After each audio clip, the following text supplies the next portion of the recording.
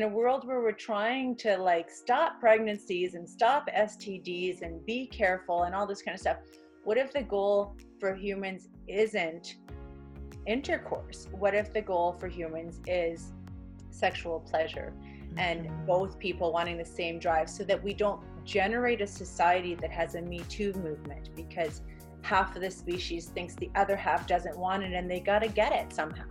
They either have to convince them or force them or no. Both members of the species are the same animal. We are the human animal and we all have the same drive, provided we are feeding the same nutrients to our brains. And in this case, it's dopamine to say, yeah, let's do that again. And serotonin to say, I'm satisfied. And I'm just going to turn the rest of this off so I can go to sleep or go to work or get some other stuff done.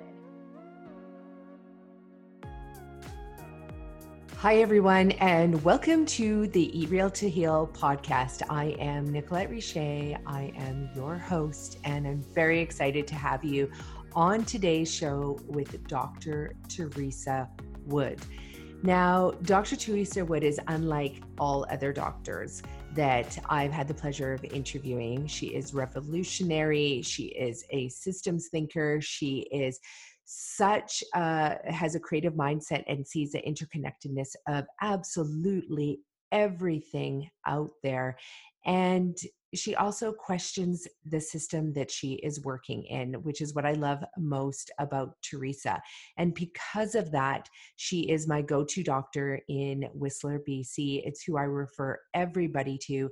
And really, she is a stand-apart doctor that really all other medical doctors need to regard, need to look up to, and need to emulate if we are going to change the face of Western medicine as we know it and make it something that can truly serve people completely and to bring health back to individuals, but also back to our community.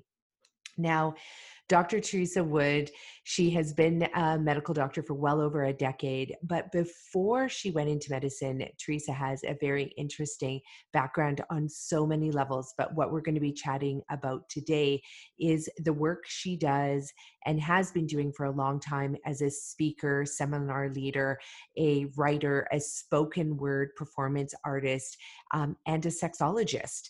And I've never had a sexologist on our show before. So this is what's going to make today so interesting. Now, Teresa fully believes in food as medicine and eating real to heal. But this show takes a little bit of a different turn where we look at sex as health as well. And what does that mean? Because a lot of us eat well, we practice yoga, we exercise, we go to bed at 10, we get our rest, we are mindful, we show gratitude every day. You know, we're doing it all right. We have our practices in place, but there's one big area that is still not talked about as openly as it needs to be. And that's in behind our closed doors in the area of sex and intimacy in the bedroom with our partners, with our lovers, with, you know, whoever it is that we are intimate with sexually. So she is a family sexual medicine doctor. And that's why I'm so excited to have Teresa on the show. She's just written a book and has a second one on the go. And I cannot wait for it to be published because it is a book that is definitely going to change people's lives. So really the theme of our show today is about making love to yourself. So you're all going to want to listen up. So excited to have Teresa on the show. And before we dive into that, just want to cover a few things. As many of you know, the Green Mustache, which is our collection of plant-based whole foods, organic restaurants and cafes that we have. Currently, we have 5 in Canada, in Western Canada, in British Columbia, Whistler, Port Moody, Squamish, North Vancouver. We were supposed to open our first of 10 locations in New York this year, but COVID definitely kiboshed that, but it's still going to be happening. Really excited to go to the United States and bring plant-based whole food there in the Green Mustache to the United States. But we're super excited to announce that we've now opened up a 100% organic that will never change. Those principles are always there. But we also have a grocery store now where we have all of our products. We have 110 plus different food products, but also we're bringing in beauty and home and skin products and cleaning products into the shelves as well. But we've opened up our zero waste store in Function as of 3 weeks ago. And we now have our village location open. So if you're listening to this podcast and you are a local and you are in and around the area, please come visit us and support the opening of the Green Mustache. I should say the reopening of the Green Mustache. As well, something that I have reactivated is our coaching sessions as well. So, our consulting sessions, which are 3 hours long. And this is where I work with you one on one. And actually, not just one on one, but I work with you and any family member you want to invite to your client consulting session where I teach you how to use food as medicine to regenerate your body and reverse your chronic degenerative disease. So the only illnesses I don't work with are ALS, Parkinson's, and certain leukemias. But for all other chronic degenerative diseases, I have worked with thousands of people around the globe. We can do Zoom calls. We can do Skype calls, any kind of video conferencing work. So anywhere that you are in the world, book a session so you can take control of your health starting today. Turn your kitchen into a healing pharmacy where you're going to use food as regenerative medicine to overcome your disease, cancel any upcoming surgery, get off your prescription meds because your body heals itself and you no longer present with the symptoms. So super excited to go back to doing those because I can no longer travel right now and do the corporate group sessions and do our Richer at Work programs with the corporate groups, but happy to help you get over your chronic disease, get past it and through it so you can reclaim your life, reclaim your health, and realize the potential that you were born with. So sign up for those today at nicolettericher.com. I also want to let you know that just before COVID, we had launched our 22 million campaign. It's what this tattoo on my arm is all about. It's all about teaching people to use food as medicine to take back their health and reverse their chronic diseases, and to do it using food as medicine. So I was supposed to run from Whistler, BC, all the way to California, where I was going to knock on Oprah's door when I got there, and where I was going to knock on Rich Roll's door when I got there, so we can hammer out an amazing podcast to teach you all about food as medicine. Hammer out an amazing Oprah Soul Session Sunday. That's what I'm working towards with Oprah. And so 22 million is still going on. We're going to be reactivating our fundraiser now that COVID's opening up. And we're going to be setting a new date where I'll be leaving and running the 2,200 kilometers from Whistler to California as part of our mission to help 22 million people learn about food as medicine and help them reverse their chronic degenerative diseases. So that is still happening.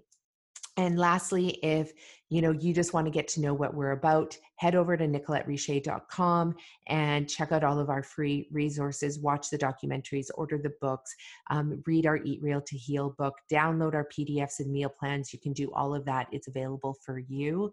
And then, of course, check out what we're doing at Sea to Sky Thrivers. .com, because that is our charity where we work with Indigenous groups, physicians, and youth to also teach about food as medicine for reversing all of the leading killer chronic degenerative diseases that do not have to plague our society, but they are. And that's only because people do not know about the power of food to reverse your disease. So, you know what to do, people. If you love this show, please share it with others. And remember, this show with Teresa, yes, we are going to be talking about penises, vaginas, sex, and intimacy. So if you have young kids in the car and you haven't quite braced those subjects with them, then you might want to listen to this show in private. Or if you're like me, I openly talk about this stuff with my kids at all times so that it's not a taboo topic ever. We just talked about it around the dinner table the other night with our kids and their kids' friends who were over and their mums, and it was awesome. We laughed until we cried laughing. It was, it doesn't have to be a taboo topic. So enjoy the show, share it with others, and we'll see you at the end of this podcast. Bye for now. Hi, everyone. Welcome to the Eat Real to Heal podcast. I am your host, Nicolette Richer, and I'm very excited to have a dear friend and a colleague in the whole entire world of health here on our show, Dr. Teresa Wood. Welcome to our podcast. Thank you. It's great to be here. It is exciting having you here for so many reasons, because you are a mother of twin boys, young twin boys. You are an athlete in our community. You're active, and I always see you biking around. You're also a medical doctor in our community as well, which is a unique community of Whistler to be a medical doctor. I think we can speak more about that. And also because you, in addition to, seeing patients and supporting them, you have this whole other side of you that is all about looking at sexual health as an opportunity to really leverage our potential in the world. So I'm so excited to chat with you about that as well. Yay.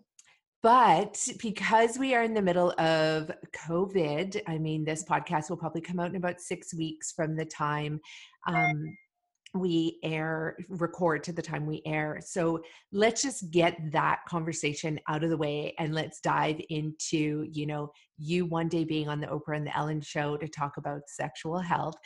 Let's talk about COVID for a while. So how has it been for you, being at home, isolated with the kids, trying to see patients, manage just life in general? It's been most interesting. And, I've always tried to focus on resilience and optimism and tried to look at the bright side of things. The first 2 weeks were very hard with little kids. It was just spring break, but our kids are enrolled in programs. They're twins. They're 6 years old. They love to love each other, and they love to try to kill each other on a very regular basis. So we were suddenly on lockdown with them in an environment where they didn't have their physical and social outlets. By the end of the first 2 weeks, one of the twins was like, I usually get 6-hour break from him, and I have to have him all the time. I never even wanted a brother.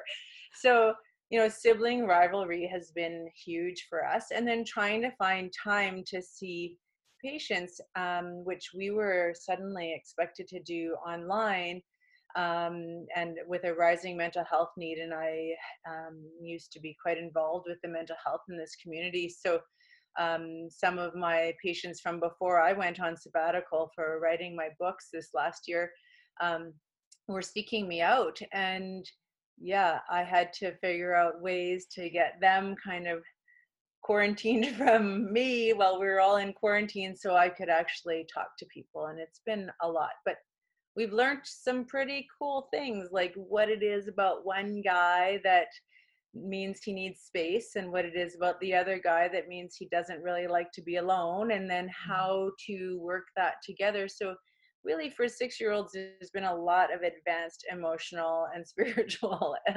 growth in a really short period of time. And in some ways, it's been good that they've had this time of forced family time to sort that stuff out. And it's nice. Yeah, no, it's the same in our household as well. Like with the 3 girls, is that, it makes a difference to have time away in the separate classrooms and the separate activities and with their separate friends. And then we went through the same thing. Like the first few weeks were like continuous breakdowns, and yeah, it was wild. I was like, how are we going to do this if it's going to continue for like months on end, let alone weeks on end? And but then there was a flip. And then all of a sudden, something switched, and they all of a sudden, started to get along more. Still definitely every day is like up and down, but there was a switch, and I am super grateful actually for the fact that they've had to work through just being together, which is probably the way it was like in the 1900s. Kids lived on a farm and they only had each other, and neighbors were like miles away.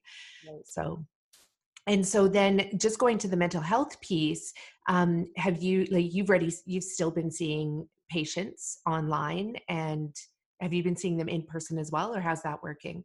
I haven't been seeing them in person as well because I was still on sabbatical planning my return to Oh, work at right. a clinic that we had in town here, as we were waiting for it to change hands. And that clinic has closed its doors, probably due to the COVID things. So, what I've been doing actually is seeing a lot of my colleagues who during med school relied on me for maintenance of their mental wellness on the team.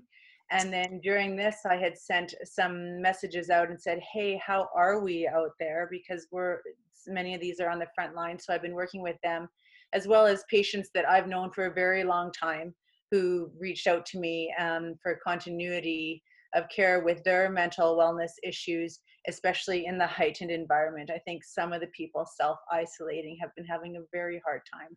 And some Mhm. of the parents of small children have been having a very hard time, and especially single parents, which is a whole other thing because there Yeah. is zero downtime for single parents. And so, yeah, I've been continuing to see those people online, often after my kids are in bed at 8 p.m. Or if I Wow. could, Kung Fu Panda 1, 2, and 3 have allowed me a few hours here and there to do Yeah. that, and also some great conversations about Zen. So that was interesting. And what have you seen, people from the Zen perspective and really looking at it, this whole experience as maybe even being a spiritual uplifting experience. Like, what have you seen then that's been pretty remarkable? Oh, well, some people are very resilient and at least open to the conversation of resilience. And I think in a time like this, when we don't really even, I mean, I don't even know what I believe is going on. And I Yeah. don't know how you feel. We get so much information from so many different places. And one minute I'm on the phone with the emergency operating committee of our town because I may get called in to dress up in moon suits and see people at any time because I am a physician. I am trained at putting airways down people's airway if they need that, and that we may get called to action. So in some ways, we are training for readiness. And on the other hand, there's so much information coming from, people I know who live in China and people I know who live in Italy, and the news and the media and just the people who are losing their businesses, and conspiracy theorists and everyone.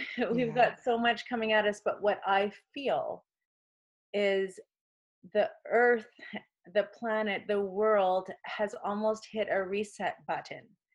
And the opportunity of a standstill of everything we believe and know to be day to day life has to cause pause. And Hmm. if we use that pause to ask ourselves what it is about our current day to day that we believe in still, and what it is that we've just had to go with the flow because that's what's happening. And we've got this high speed lifestyle and we got to keep up, and capitalism, capitalism, capitalism, and let's go, Hmm. go, go, go. So all of a sudden, we're on standstill. The skies are quiet. There's no planes. You can't even get to your sick family member in another country who you would not have imagined not seeing before they passed, and they passed. There's Hmm. so much pain and heartache available, and there's so much opportunity at the same time. I remember one of the first things my spouse said when we met, and I was having a very hard time in med school with a certain situation. And my spouse said, um, there's an opportunity in everything. And sometimes the greatest opportunities come from the hardest challenges.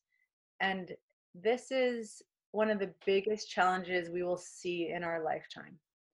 And the whole world is experiencing it simultaneously. And Yeah, that's incredible.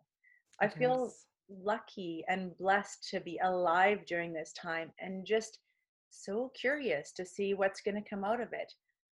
Are we going to resume being the virus we have been to this planet that she might have been trying to get rid of for some time, and talking to her planet colleagues and saying, what do I do? I've got this virus that doesn't seem to want to keep me alive. It's Will true. right, right?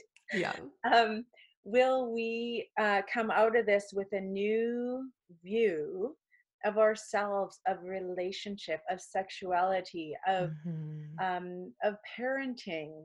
You know, we've got this setup where we're parenting so hard because we don't have our siblings and cousins next door to help us breastfeed our twins, and we don't have the intergenerational support of the grandparents being able to see the grandchildren. Because we don't have any of that, we've, you know, developed schools and daycares and places to send our kids, and we miss them, we want to see them, but we're busy. And it's Mhm. just, everyone needs to, like, every household needs two careers, and within the two careers, you know, women are like mothers have not been replaced in their mothering, but they're still having full careers, so they're exhausted. Like, so many women Yeah. are still full-time moms, homekeepers, and spouses, and still having to have a full-time career. And the burnout in women is not what we did feminism for. So Yeah.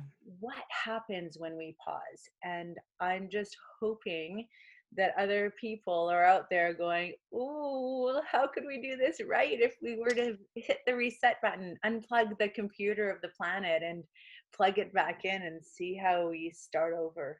Yeah. No, I mean, you hit so many incredible points there that I know so many people have been discussing and wondering and curious. And, a lot of people have said that, I really feel bad for saying this, but like this has been really great for me.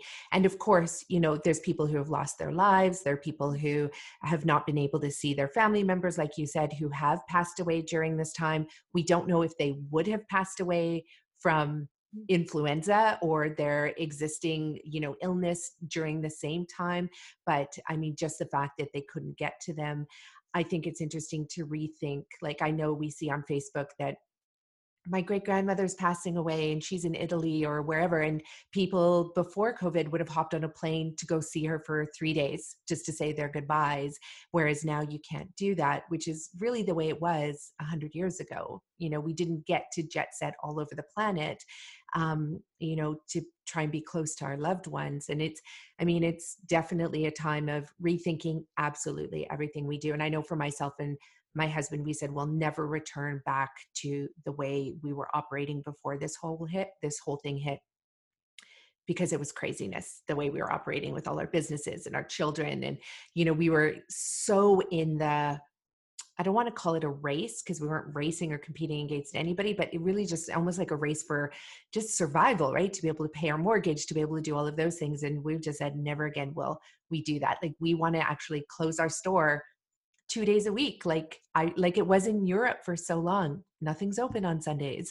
But we in North America with capitalism have, we've overridden that. There's no more church day Sundays, or, where everything's shut down. And yeah, so it's an interesting, it is a very interesting time. Going back to one of the things that you mentioned as well is like, what do you don't even know what you believe in around that. I just want to touch on that a little bit, because I think we look to our medical professionals, we look to our scientists, we look to, reporters and journalists and everybody to try and say things about what is happening. But in reality, like, can we even, not, I don't want to say trust what's happening, but can we even know right now while we're still in the middle of it? Oh, that is such a good question. You know, my first degree is in philosophy, and one of the things that I tried to remind my colleagues while we were learning medicine, even, is that facts, medical facts, are constantly changing, and facts about what's happening in this moment will be constantly changing. I have the actual experience of one day talking on the emergency medical committee about one subject, and the next day it being completely changed, because on a day-to-day basis, in a time of such extreme change and so much uncertainty, there is a constant flow. And I think you're right that it's not going to be till maybe 10 or 20 years when we look back on this. I really loved hearing from the woman who had lived through the Spanish flu and then was living through this, because in the midst of crisis, or even just challenge or change, it's very hard to assess what is really going on. And I turn in so many different circles to listen to my colleagues from University of Chicago, who are professors at various universities in the States, saying what they think is going on, and then listening to our Prime Minister, or the President of the United States, or someone from New Zealand. We can tell that there's a constant flux of information that is constantly changing people's perspective. And I think, again, it's almost like, do we really need to decide this right now? Yeah. Could we just do what we need to do and move forward, and not get angry as much as possible, just kind of listen to those voices in our head like we do when we're meditating, that just never stop. And instead of like constantly engaging with them, oh my God, could we just be like, oh yeah, okay, I know you're there. I know. Okay. I'm just being right now. And that's Yeah. what I've really used my meditation practice to just keep coming back to, like, can I just be in this moment and take the opportunity to be with my family, because that's what's happening. Yeah. Take the opportunity to listen, to see, in Whistler, we're so lucky because the wildlife's coming out. I don't know if you saw the images of Venice where the swans were in the water, and you could actually see the fish again. I mean, I've been to Venice. That water is not clean enough to see fish Yeah. in. So it really gives us an opportunity to just see what the world is like without the constant influence of us, and Mhm. question all that, and let us form an opinion, you know now, because that's what the human mind does. Mhm. And let us be open to letting that opinion change, and just not get angry at other people who have a different one, because of course they do. I have a Yeah. different one every 10 minutes. Me too. I went through the whole wave of, oh, what is all this thing about 5G causing this? Like, and being a researcher, I'm like, okay, I need to dive into this research. Like, I can't ignore it. I Right. can't accept it, but I need to dive into the research and see, is there any truth behind this? And if there is, I want to be prepared. But also, if it's not true, I don't want to spread any information about it. So then it went from that to being like, well, was this virus already within us, the whole entire time? And now it's just like we're actually able to recognize it. And then going into, was it human created, to being, like, was it even created in China? Like, did it not? Maybe it started here, and maybe I had it back in like November when we all came down with a cold, and we just didn't know. Like, it's literally changing. And then now seeing in the research that, where they thought it was a respiratory illness, there's a whole nother line of research that's come out, because there's been time to go back, look at the autopsy reports, do more research, see this. And now they're like, oh, you know what? It could be actually a different type of treatment that we actually need, not the treatment that we've been doing to date. So, within that, I'm changing as a researcher every single day. My opinion is, fluctuating. But the one thing, and I mean, so this is as our opinions are changing every day and as we're interacting with other people, like, how do you respond to people when people are asking you about this, especially being a medical doctor? I'm sure people are like, what's going on, Teresa? Like, you're the end all be all because you're a medical doctor. So how do you respond? Well, sort of, because a lot of people know me from my philosophy years, and a lot of people know, that I went into medicine kind of curious about, are we doing medicine the right way, with a questioning attitude from my philosophical background in the way in which we apply science to bodies.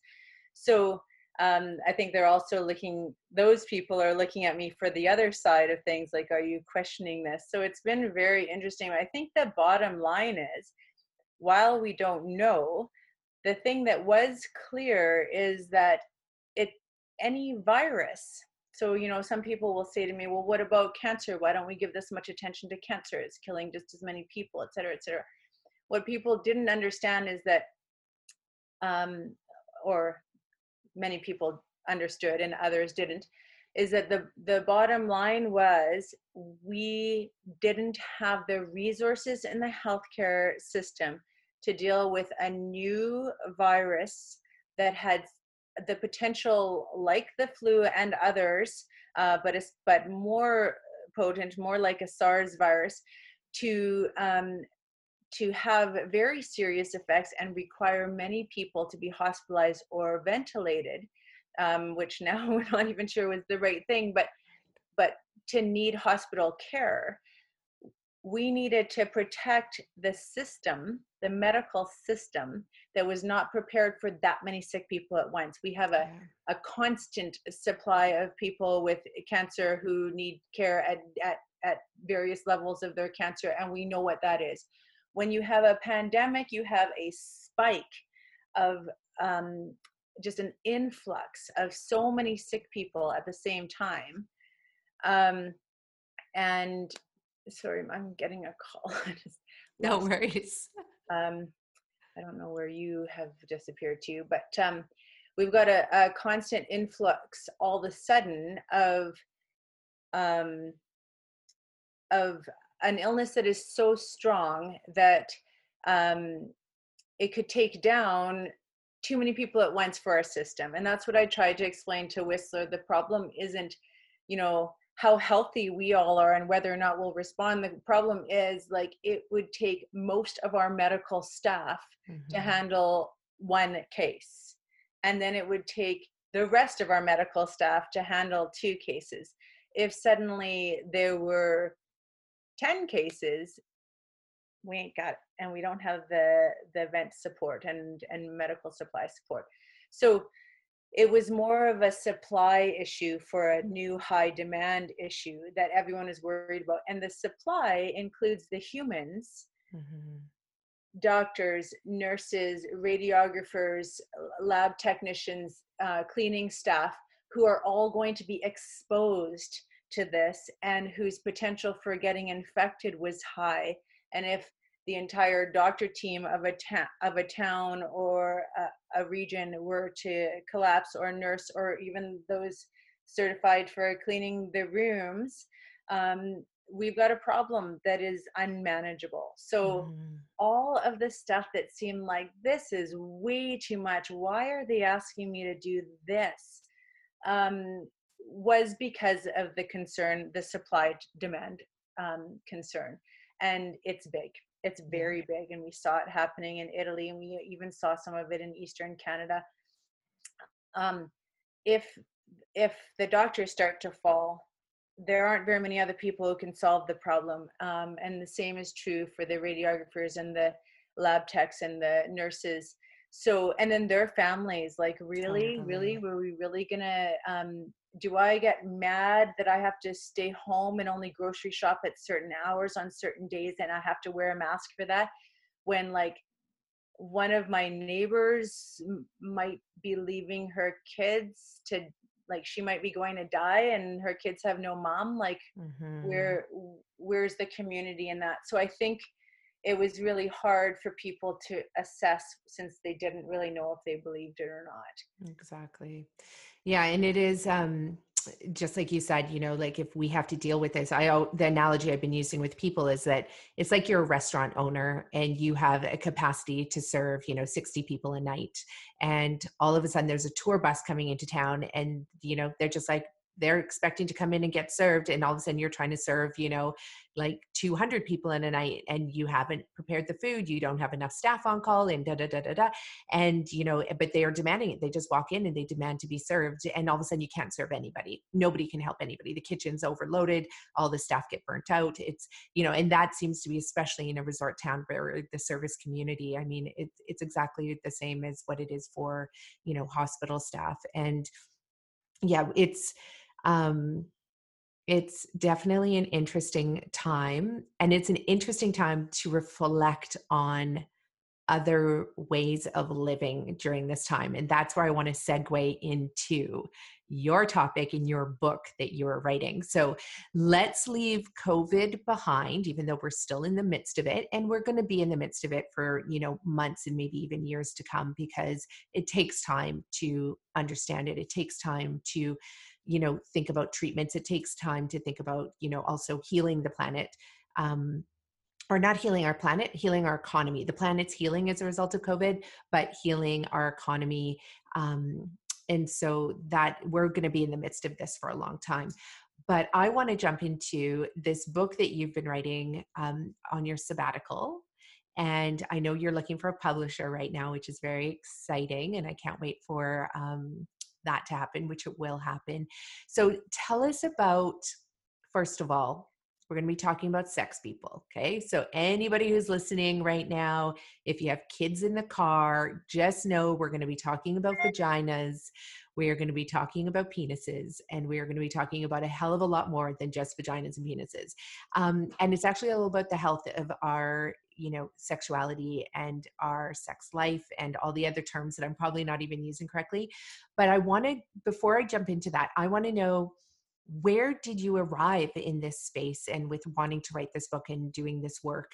And how did that pair with you going to medical school? Like, did it happen before, after? Let's jump into the history of how you went down this path. Well, that's a big question. Nobody really expects to become a sex expert. I'll just say that.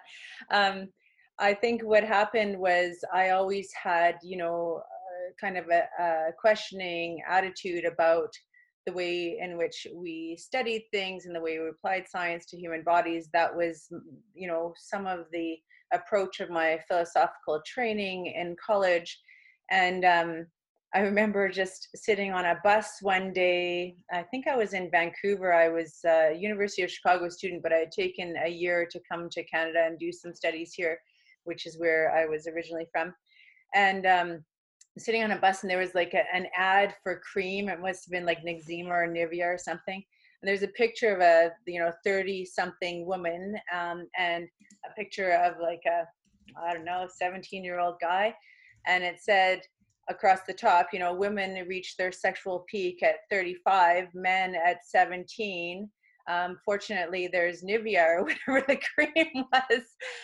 And I just sat there and I stared at him like, am I really seeing what I'm seeing? And oh my God, we have a problem. First of all, there are no other species on the planet where the female of the species would reach its sexual peak almost at the end of the time it was able to procreate, and at a completely different time than the male of the species. I mean, it's just not biologically sound to say something like that. So then I was thinking, well, where did they get this idea? Well, they got the idea from the research. The research was asking actual people when they reached their sexual peaks. And so what we were having was an actual fact of the time in the 90s where women were reaching their sexual peak decades after men. And I thought, well, what's the problem? That's not a biological fact, so that must be an education problem. That to me was the sign that the way we were talking about sex, or rather having a very difficult time talking about sex, was creating an environment in our society where men were reaching their sexual peak at probably quite close to the normal biological functional time. And women were probably discovering their own clitoris and vulva area near the end, and all of a sudden having this bam sexual peak right around the time that they were no longer having the sex drive. So you think about evolutionary biology, and that's not true of creatures who aren't thinking and teaching each other stuff that probably shouldn't be taught. So Yeah, all of a I'm sudden, at bus stops. I had to do something about this, and I started talking about it. And finally, one day, someone called me and they said, Teresa, we're doing a health week at SFU. They're they're talking about the things we don't talk about. And everyone says, I got to call Teresa Wood because she's going to come and wow us about something that no one else will talk about. And Totally. I made a joke and I said, oh, I see. You want me to come talk about female ejaculation. Yeah, exactly. And that joke changed my life because she said, that's exactly what we want you to do. So I was, Awesome. finished my philosophy degree, doing my pre-medical studies to go into med school, and I started writing these talks and teaching people to unlearn the way society had taught us about sexuality, which is very procreation based and and procreation based means intercourse based. And even at the beginning of this thing, you said penises and vaginas, and that is the thing. People think penises for men and vaginas for women, whereas biologically speaking, the analogy is clitoris and penis, but we're not Right. even allowed to say the word clitoris. And if I put the word clitoris in my Instagram post, Instagram won't even pass it around I because know. I said that word. But we can say penis, like even my little kids can say penis and get them to pronounce the word clitoris. I mean, mine can, but can anyone else's? So the thing is that anatomically speaking, the analogy and the sexual pleasure pathway is virtually identical between the clitoris and the penis. And the clitoris is not mentioned in our sex education until very recently. And it wasn't mentioned in my medical school training. And I went to school in 2002. And Wow. we did not discuss the anatomy of the clitoris. And there was a woman at UBC, Shauna Penhale, who was who had actually reopened the anatomy department to study exactly that, because she argued that it wasn't in the textbooks. The nerves for sexual pleasure were we're going all the way to the tip of the penis in the male, and we're ending some nebulous spot inside the pelvis where surely they disappeared into the nothingness once they came. And that is probably because historically, that area called the pudendum, known as the area to be ashamed of, wasn't allowed to be studied in women and wasn't allowed to be discussed among the men who were doing the research at the time. And it's nobody's fault. There was Mhm. a prudish kind of education that was happening. And when we begged to talk to people about sex in schools, they probably got a big no. So they probably had to modify the conversation to say, look, we're just going to tell them how not to get pregnant. And if you tell people how not to get pregnant, then you also tell people how to get pregnant. And you also teach about intercourse, and you actually have a conversation that involves penises and vaginas Yeah. and the sexual pleasure of about 50% of the population.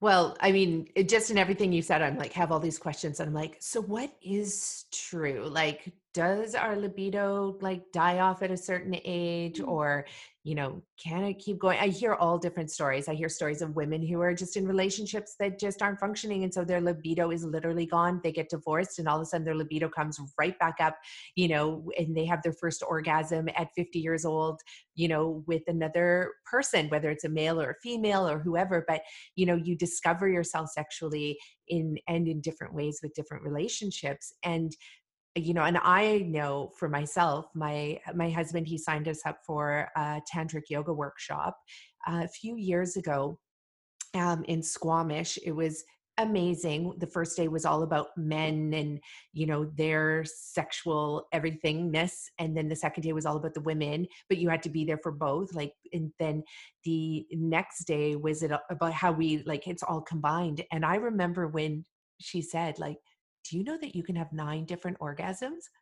I like, I looked around the room and I'm like, I'm a pretty well-read person, but I didn't know that. Like, I could name 2 maybe. And so then that just completely changed how I communicated with humans after that. Every chance I got, I'd be like, "Hey, have you had more than 2 different types of orgasms?" Mhm. And they wouldn't be like, "What are you talking about? There's 2? I thought there was only 1." Like, it really just sparked this, like, incredible interest amongst my friends, and then sometimes it would be strangers overhearing and coming in, and it was just amazing how it was the one topic that seemed to unite us all very, very closely. Like, it was very fascinating. So, let's dive into what was that like when you were asked to go speak at these events and you'd start speaking about this? Like, what was the audiences? How did they respond to you? Oh, it was so fun. Oh my goodness. I mean, I started them at Simon Fraser University, and then it kind of spiraled from there to various universities across North America, and then also conferences and so on. But the thing is that people just, it was so refreshing for someone to hear a conversation about sexuality and sex that wasn't batting and wronging it. Mm-hmm. um, and that was giving a perspective that was also not shaming anyone. It was nobody's fault that only 50% of the population was having regular orgasmic outcome. And today we still, like, it's still a taboo to say that, like, women should have orgasm too. Some people don't believe women's orgasms exist.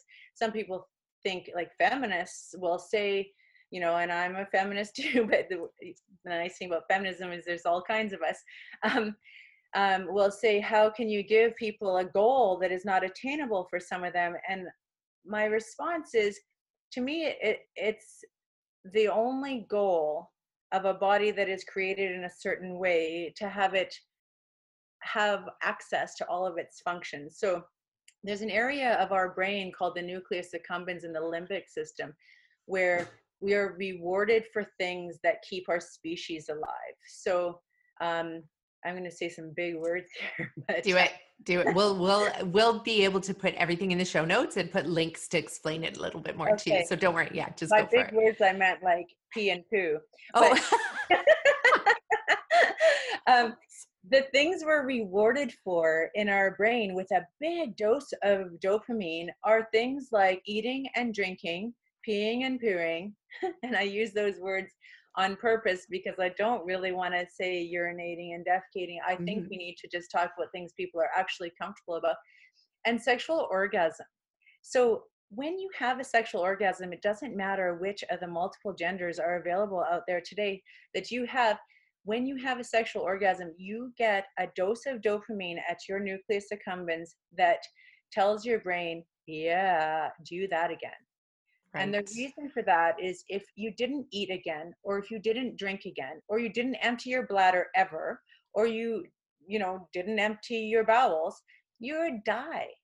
And if you didn't have something that made you want to have more sex and keep that sex drive alive, we wouldn't be here talking right now because Exactly. there wouldn't be a species.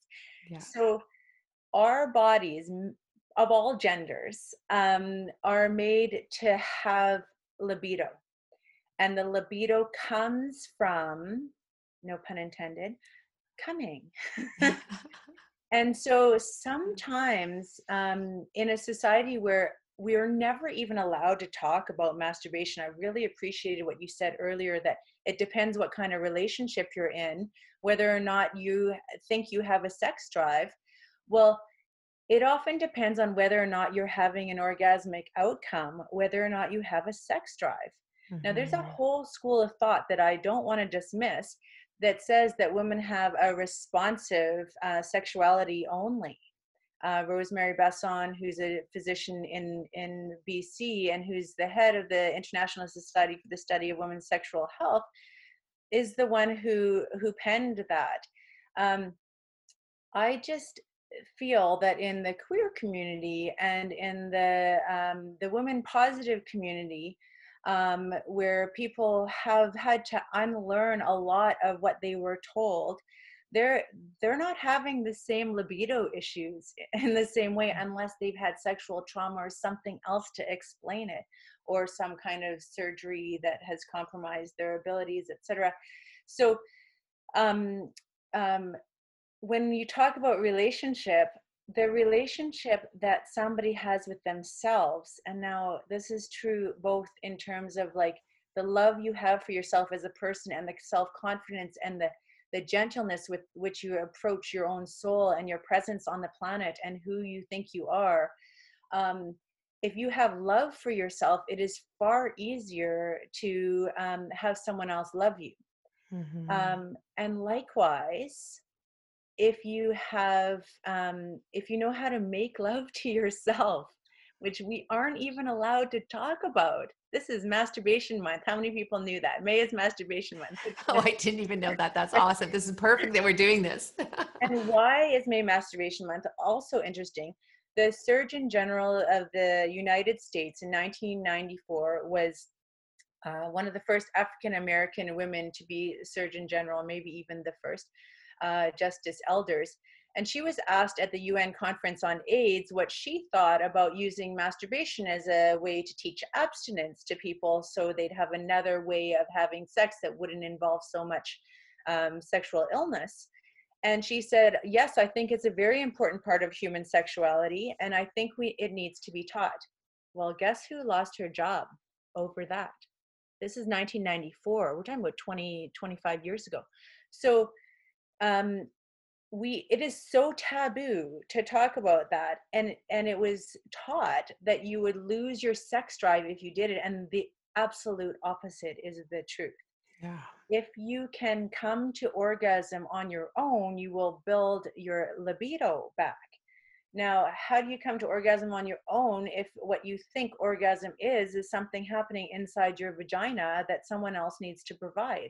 Well, it just isn't the case. The vagina is not analogous to the sexual pleasure portions of the penis. The clitoris is. Now, why we have an external access to sexual pleasure when the way to procreate is to have intercourse is not fully understood, but perhaps because we had the intelligence to include outer course with our intercourse if we weren't never taught it and told it was bad and wrong to even talk about the vulva and the clitoris. But most of our nerve endings and triggers for the neurotransmitters in our brains and for the hormones in our bodies that are going to get us to the place of orgasm and take us into orgasm are all surrounded like in high form around that clitoral head and the large crura of the clitoris. By the way, she's not small. That do surround the entrance of the vagina, but only by about a couple centimeters. And after that, there's no vibration sensors. So all these vibrators that are meant to go inside like a penis and somehow miraculously make you look like the women on Hollywood movies that are having some kind of orgasm from 5 thrusts of a penis. Like that is just not what's happening, but it's teaching women and men that, yeah, the women on TV can do it. So why can't I? Why can't we? Yeah. Why can't you? And that's the goal setting that I'm concerned about. And I see that actually a lot, like even just amongst friends and clients. And, it's one of the things that they'll bring up is they're like, well, I can't orgasm. And I was like, well, what does that mean? Like that you can't orgasm, is it at all like on your own, through masturbation, through your clitoris, through your vagina, like, and then when you ask that, they're like, oh, I can, have an orgasm this way, but I can't have an orgasm that way. And it's true, like with all the porn that is out there, with all the television shows now pretty much showing everything, it really, and I have 3 teenage, I have 2 teenage girls and then one who's 9. And, but like the stuff that they see on TV, like I look at them and I'm like, is that what they're going to go into their relationships thinking they need to act like, be like, and achieve those same outcomes? And it's not true. And so I talk to my girls all the time, and are you masturbating? Like, do you need me to teach you how to do it? And do you want me to show you some books? Do you want me to, because, and the reason I do it is, number one, I'm not afraid to talk about it, which I think it's so important that mothers are talking to their children about this.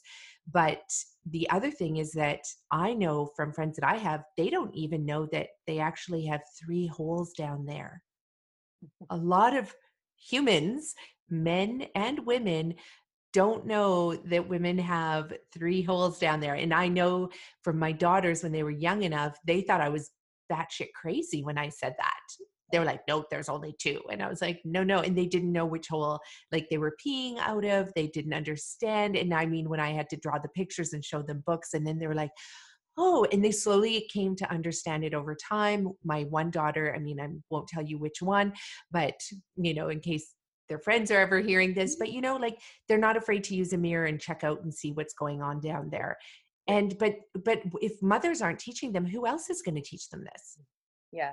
Well, and this is a thing that mothers were people who weren't taught this. Well, And so exactly.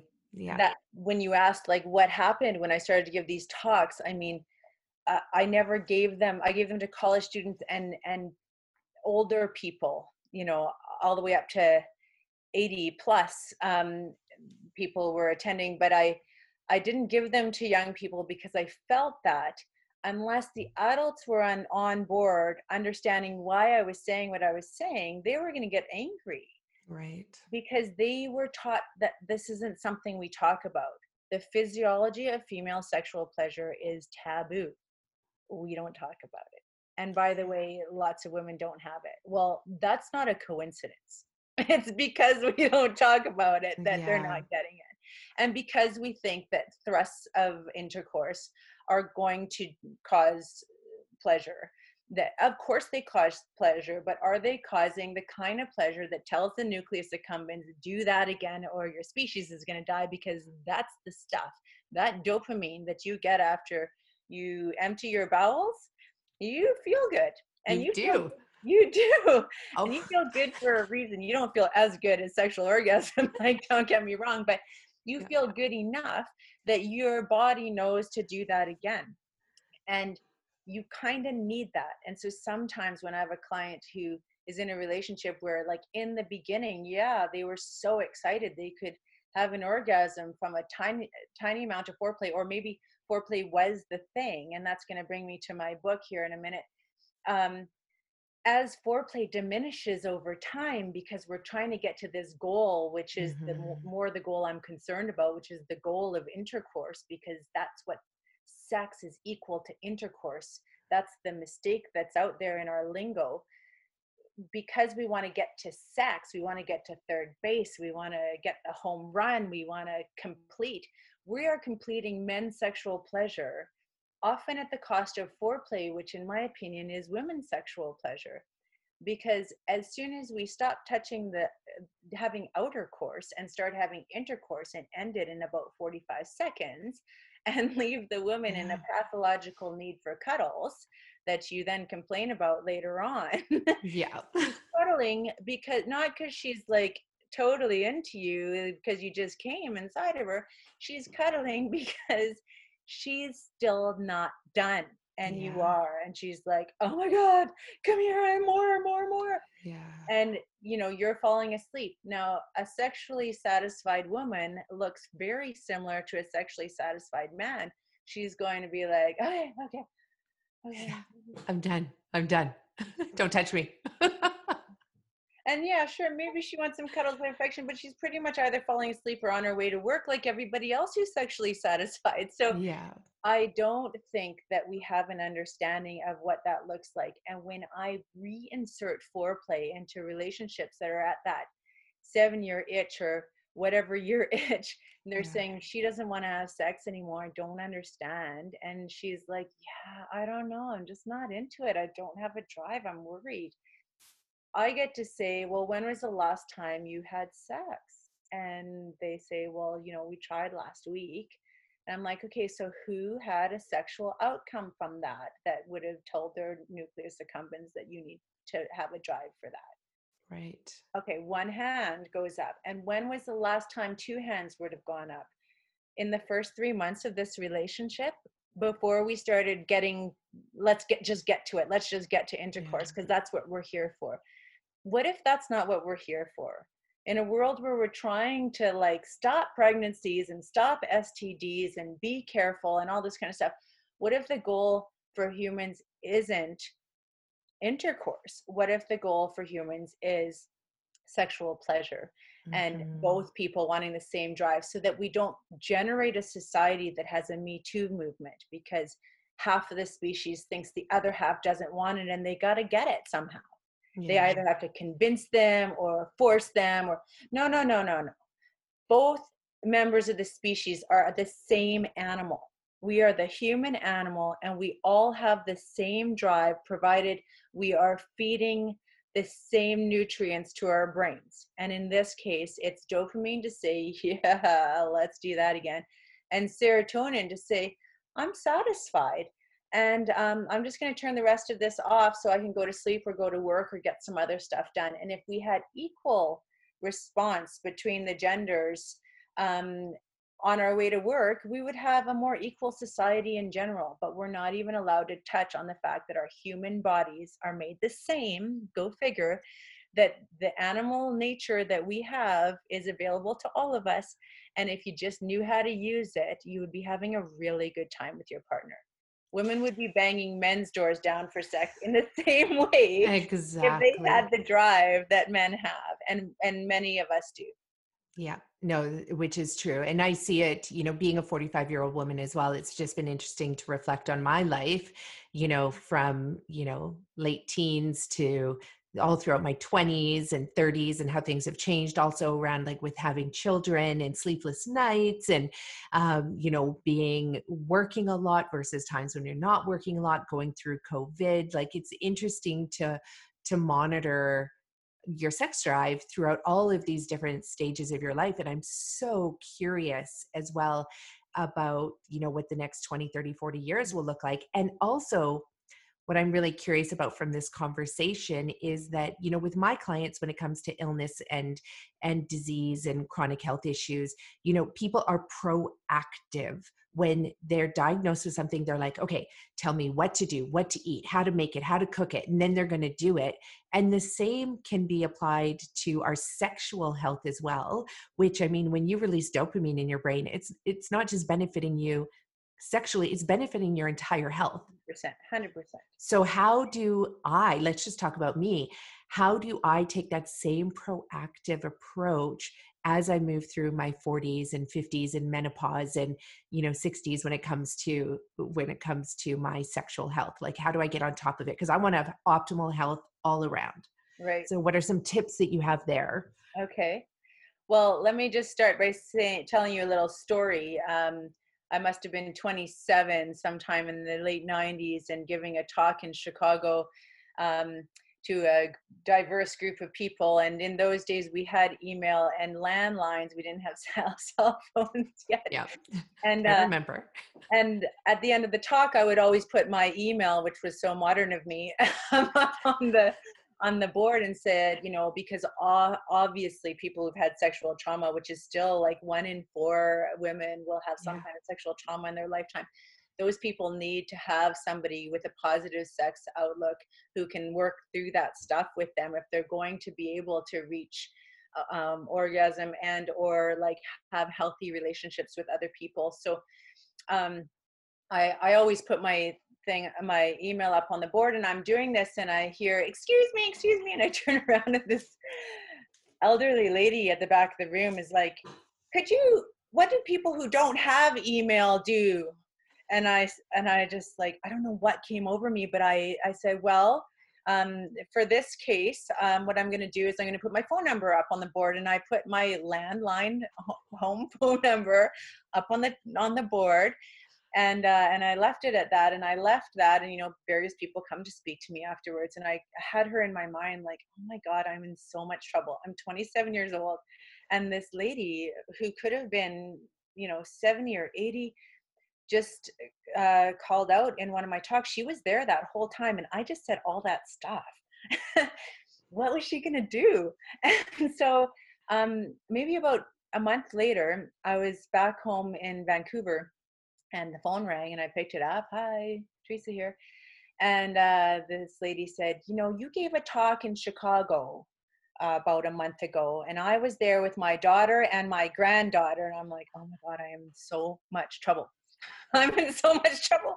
She said, I just want to say that I'm 82 years old, and I just had my first orgasm of my life because of what What? you spoke about that day. And I want you to know that you cannot let anyone stand in the way of what you are up to, and that includes yourself, because you're doing something remarkably important. And I'm just so glad my granddaughter was there to hear it. My husband would have loved to see this. We had no idea. Wow. And That is actually, like, what a very cool human being. I know. And Wow. that changed. That's where my career kind of made itself like settled in, because I thought, she just called me and told me that I wasn't allowed to stop. And despite all the fear of what it means to be someone who's talking about sex in public and criticized and analyzed, and people would come up to me and say, I just wish I could masturbate as much as you do. And I'm like, I'm in medical school. You think I'm masturbating? Exactly. Like trying to survive. Um, but people have form all kinds of opinions about people who talk about sex, and they can't help it because they need to put it on someone else so they don't have to have it on themselves. And that's my job. I stand up in front of a group of people and I try to wear all of the insecurities so that nobody else in the room has to, because we have so many. But I told you that story to tell you that she had her first orgasm at 82. Those functions are still quite available right Yeah. through to the end. um, and the desire waxes and wanes certainly with our hormones, which is why, as a female going through the menstrual cycles, we are wired biologically, the animals that we are, to procreate. And so we do have a higher sex drive, in many cases, although some people can really tone that down during the times when we will be more fertile, and less so when we're not. And then different people have, you know, the ability to use their minds to change those cycles, but also hormones during menopause will spike and crash and spike and crash, and those will cause extended periods of zero libido and high libido and all kinds of different libidos. And again, what I would mostly say to people is, if you want a sex drive, you have to feed your sex drive. So either you have a lover who has fully learned how to get you to orgasm, which the best way to teach someone that obviously is to teach yourself that, and then show Exactly. them. I Yeah. often recommend masturbating in front of your partner at some point. People are so shy about it because it's such a bad thing to do. Yeah, loving yourself is such a bad thing to do. Come on. No, it's gorgeous. And if people can learn from what you like touched, whether you like your breast touch or whether you like your belly touch or whether you like fingers inside, because a lot of women do love the feeling of penetration. um, and some women, ejaculate a lot of fluid, and some women don't at all, and some women stay very dry unless their mind's in the right spot. So this second book I'm writing is actually about the fantasies and how our brain is our most powerful sex Mm. organ, but it's also, our mind is our biggest inhibitor if it's not on the right track. And you can stop yourself from sexual pleasure in an instant if you think it's bad or wrong, or if you think, I'm not supposed to be thinking about that. That is not a feminist fantasy. Yeah. I don't care how feminist or not feminist your fantasies are. You probably formed them when you were about 5 years old. And if they've been locked away since you were five, then they're still five. And it's time for you to unleash some 5-year-old fantasies and go make love to yourself thinking about them so that they can grow up with you, because those Right. places are locked. I'm So, glad that you brought that up because especially around how your brain is another sexual organ. And I mean, when Jocelyn Elders, you spoke about her getting fired when she talked about saying like, well, if people masturbated and pleased themselves, then they wouldn't necessarily have to go out and and have intercourse with other people, and then this could also help to put a halt to these sexually transmitted diseases. Like, brilliant concept, but to be fired for saying that, in 1994, like that was not long ago. But also, I mean, we're lucky. I don't want to say we have new research because I know that there's research in this area that goes back hundreds of years, but a lot of it wasn't allowed to be published. A lot of it wasn't allowed to be spoken about. So we treat any new research on anything as being new, like never, it's as though it's like brand new genius concept that nobody's thought about. But I love, there's a great TED talk. We'll put it in the show notes. And it is about how you actually have your orgasms in your brain. Like, you might think that you're having them through your penis, through your vulva, your vagina, your, clitoris, anus, wherever, but you're technically like having them in your brain. And I really love that research that's out there, because it's true and everybody can relate to that. We've all had wet dreams, we've all orgasmed in our sleep, and so we know that there's far more to it than just these organs that are down there versus this one big beautiful organ that we have up here in Right. our head. Yeah. Yeah, Yeah. it's a really good point. um then the other part that you mentioned about what you were just saying as well is, um just saying that if you think that it's wrong, then that's going to present challenges, right, to the outcome, whatever outcome you're going after, whatever goal you're going after. And talk a little bit more about that, because and also talking about the fantasy piece, I want you to touch base on that too, because I know a lot of women, think they'll think like, oh, I shouldn't think that. I shouldn't fantasize about that. I shouldn't Yeah. think about that. And how limiting is that for our sexual health? Right. Well, that is the whole premise of my second book. My first book's all about foreplay and why we need to stop shortening it to get to something else that isn't going to get women where it's getting men. But the second book is about, in our way of thinking that something's bad or wrong, which many of our fantasies are bizarre. Like they So just are. bizarre. And part of the reason for that is so when you and I were growing up, like TV was kind of newish, and movies were new, and they were trying to rate them and decide what's allowable and what's not. Well, it's 2020, and you still don't see clitorises being touched on in the media. You see intercourse, but True. you can't find me a good movie where the clitoris is being attended to. And so we have no idea what our fantasies are formed on, but we do know that many of them are formed in early childhood. So if something terrible happened to you, or you witnessed something, or you just watched TV, which we all did, Totally. anything that was deemed general was not allowed to show normal human affection and kindness and foreplay or even sex. But you were allowed to cover topics like sexual abuse and rape, because they needed to be talked about. So many people from our generation have the fantasy of being raped or raping someone, and what are Mm. they supposed to do with that? If they don't do something with that and they try to hide it, and they end up doing all this pornography stuff, or they end up like acting it out on a non-consenting human being, we got big problems. And I think we do have some big problems out there. Mhm. So if those fantasies were just acknowledged as like what your 6-year-old brain did with that weird TV show about, I know my first name's Steven, and the kid gets, you know, kidnapped and sexually abused for a decade before he figures out what's going on with him and escapes, when the next victim is being kidnapped, and he saves the next victim. That kind of stuff can form people. People get formed from some of the most bizarre TV shows, and I see so many clients who say, no, no, no, I don't fantasize, and that's why, and I don't masturbate, and I don't need to, and I don't have a sex drive. And I said, okay, so you don't fantasize. So if you were fantasizing, would you fantasize about this, or this? And hands down, on the 5 that I usually name, somebody goes, okay, number 3. You're and, right.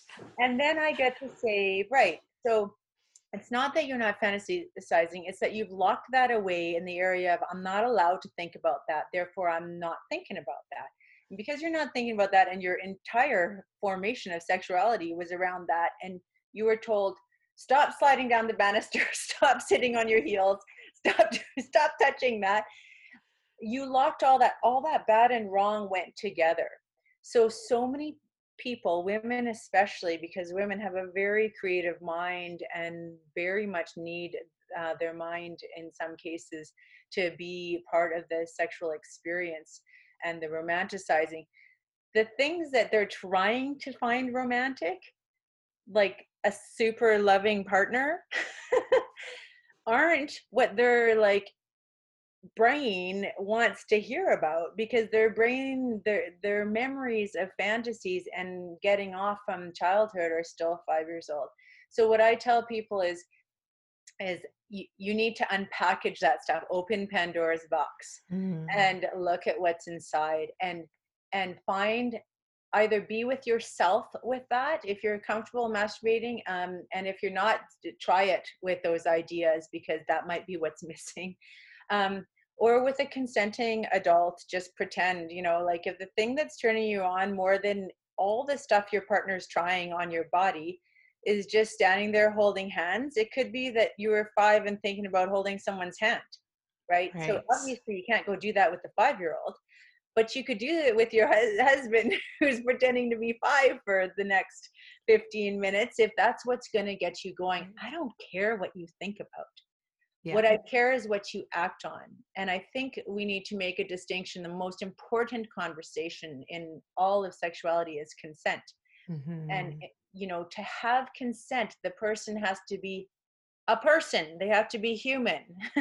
They have to be an adult, they have to be mentally well, they have to be of sound mind, they can't be drunk, they can't be high. Hmm. I mean, I'm not saying you can never have sex when you're drunk or high. I'm just saying that you can't give consent in those Yeah. environments. And if you're not mentally well, there's all of these things that, if you are giving consent to something, then that thing is okay, and you're allowed to take back consent halfway through something if you change your mind about it. And that's what's so nice about self-love.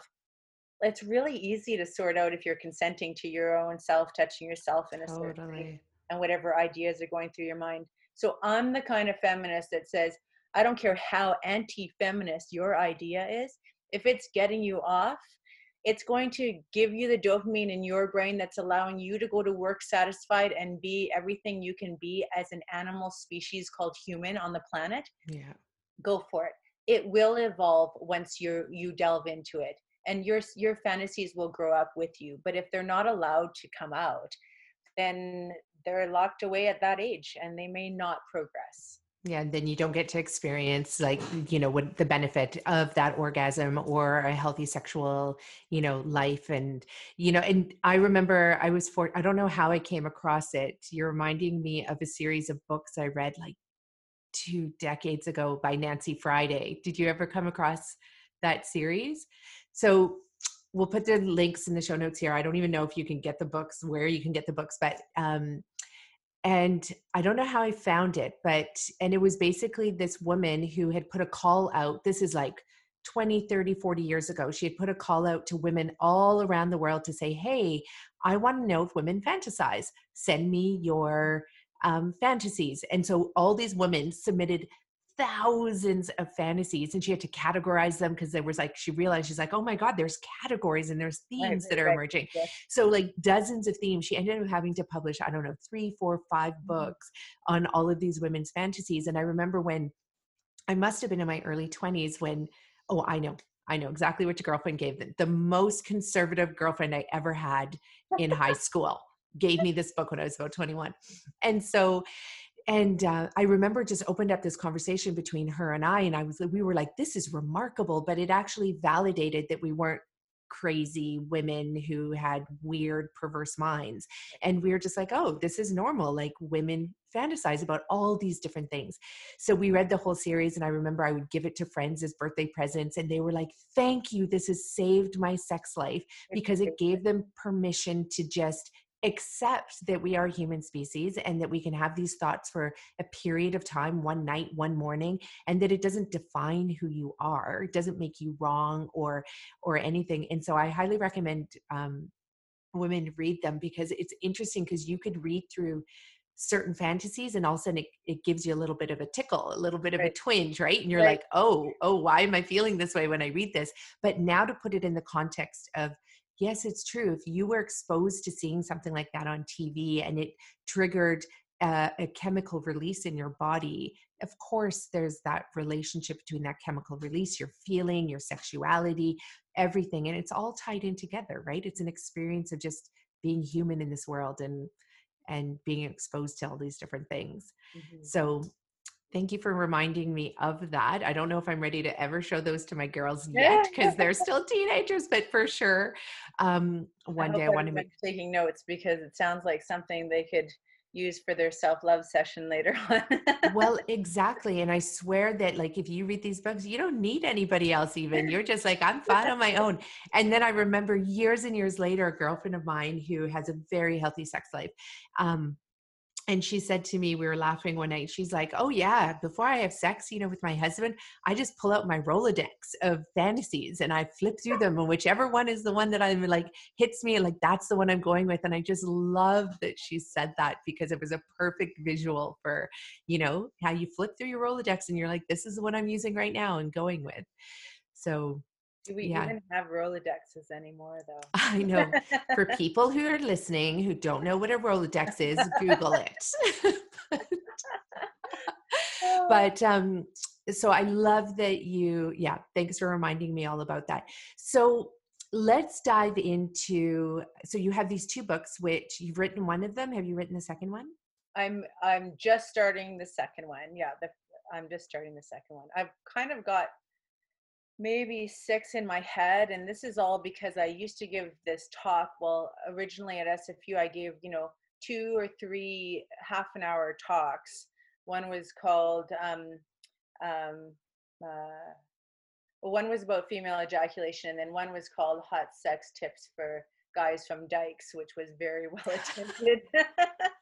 Okay, sorry, could you slow down and can you please say those two titles again? Because those are brilliant. Oh, well, the first one was about female ejaculation, Right. which I changed to ejaculation because it's not about Jack, it's about Jane. Oh, ejaculation. I like that was that. that was part of the workshop, and that was women's only because I knew that if I was going to hit a topic like that, there were a lot of women that would like to have it with just women at that era. And then the other one was hot sex tips for guys from dykes. and, So explain that one just a little bit more. Like my brain is like going, okay, I think I understand why you want the hot sex tips to come from lesbians, dykes, anybody who is, probably gay, right? well, and I don't know. I mean, we postered that in the boys' bathrooms, and we got such a huge lineup outside the door. um, but I think it's just because and it was an extremely taboo title at that time. Like just Totally. Instagram would never have let me post that. They probably wouldn't let you do it now. Yeah. Luckily, we had this sweet little gay guy from the group who took it to the boys' bathrooms and put it up everywhere for us. Um, but I suppose, and the reason I did that was because I knew that that was going to be the tone. I just wanted to be really straightforward conversations, so to speak, straightforward. I just wanted it to be. They knew it was going to be funny, a little bit tongue in cheek. It was going to be hot, and it was going to be coming from people who knew what they were talking about, not just, you know, like now some people won't listen to me because I'm a doctor and they have opinions about what doctors think or whatever. I almost should use the old title. but um, the what the queer community has had to do to unlearn so much about even just like who they're even allowed to make love to or who they're allowed to be Mhm. attracted to, especially in the 90s. um, the the unpeeling of the societal onion that took really had them question a lot about like what we were being taught about sexuality. And people would say, well, like, what do lesbians even do? Like, who's the guy and who's the girl? And all they could imagine, because all we talked about for sex was intercourse, was somebody strapping something on to have intercourse with somebody else, because that's what was missing, was the other half of the Right. equation. um, they had no idea that outer course and clitoral stimulation with like an active set of fingers or hands or whatever on the inside could do an incredibly good job, and sometimes a better job. And what I was teaching the boys back then was that, something going in and out and in and out like this isn't going to stimulate all the parts of the vagina as much as something that can have dexterity. And the thing that has dexterity is your fingers. And that's both on the inside and the outside. And you need two of them, two sources going at the same time to get most women physically to where they are, if they aren't like able to bring themselves there mentally, which is true for many, many women. Yeah. So especially those who have been traumatized. And I wish we had time to talk about that too, because that's probably the subject of a whole other book that I could write. But when your fantasies are locked into something that society told you was bad and wrong, but you were too young to even know it was bad and wrong, and now every time you have the same feelings you had when you were little, or when those things were happening to you, and you know them to be bad and wrong, but you're having them with the person that you're supposed to be with, now you're just confused. And how are you supposed to reach orgasm in your brain if you've got like, I'm not supposed to like this, I'm not supposed to like this going on? So you really need someone to help you unlearn what society did to you after the trauma, because they didn't know how to cope with it, almost to free yourself from that if you've had that kind of trauma. But I'm off on a little tangent, but but it's really important for any woman, man, any gender, right? And so please, there's one place I just have to jump in now to say this, is that I know I have made reference to men and women a lot, and I apologize for doing that. It's all genders of all types, anyone, and the whole human species follows into this, even though you might hear me say men and women. So I do apologize for that for any listeners out there. But it is really important for people to understand this, that if there was, and for a lot of people, it doesn't have to be a direct intercourse that was the trauma, sexual trauma. Like there's a lot of other ways that women are violated, or women, men, all genders are violated sexually at a young age. And a lot of people don't realize, like what you said earlier, is that, 1 in 4 females is that right? Females are sexually assaulted and raped in this day and age. Like as we're having this podcast, women around the world are being raped right now. Men as well, boys as well. The numbers aren't as, and obviously all genders are being sexually assaulted right now. But it is important to know that there is a way through the trauma. There's a way to come out on the other side with having healthy sexual feelings and healthy sexual experiences. You just need to work with the right person. And so it's not to say, well, I can never be sexual again, I can never, have a healthy sex life. You can, but you do need to work with the right person through that. So I just want to touch base on that, because it's not going off on a tangent. It's all part of this conversation. Right. Of course. Yeah. And, it's probably one of the most important parts of the conversation, really. And all the things you're saying about all inclusiveness with the genders as well. It's very hard to tell the people I think need to hear it most without, making the conversation alienating to others at some points, right? So that is one of the challenges of talking to roomfuls of people or putting something out on the internet nowadays, which is way bigger than the rooms of people we used to present to. Yeah, no, definitely. We have to definitely do 2 shows, because there's so many topics here that we can cover. And I have a feeling, and I know just from experience, like anytime we talk, like we could talk about health till the cows come home.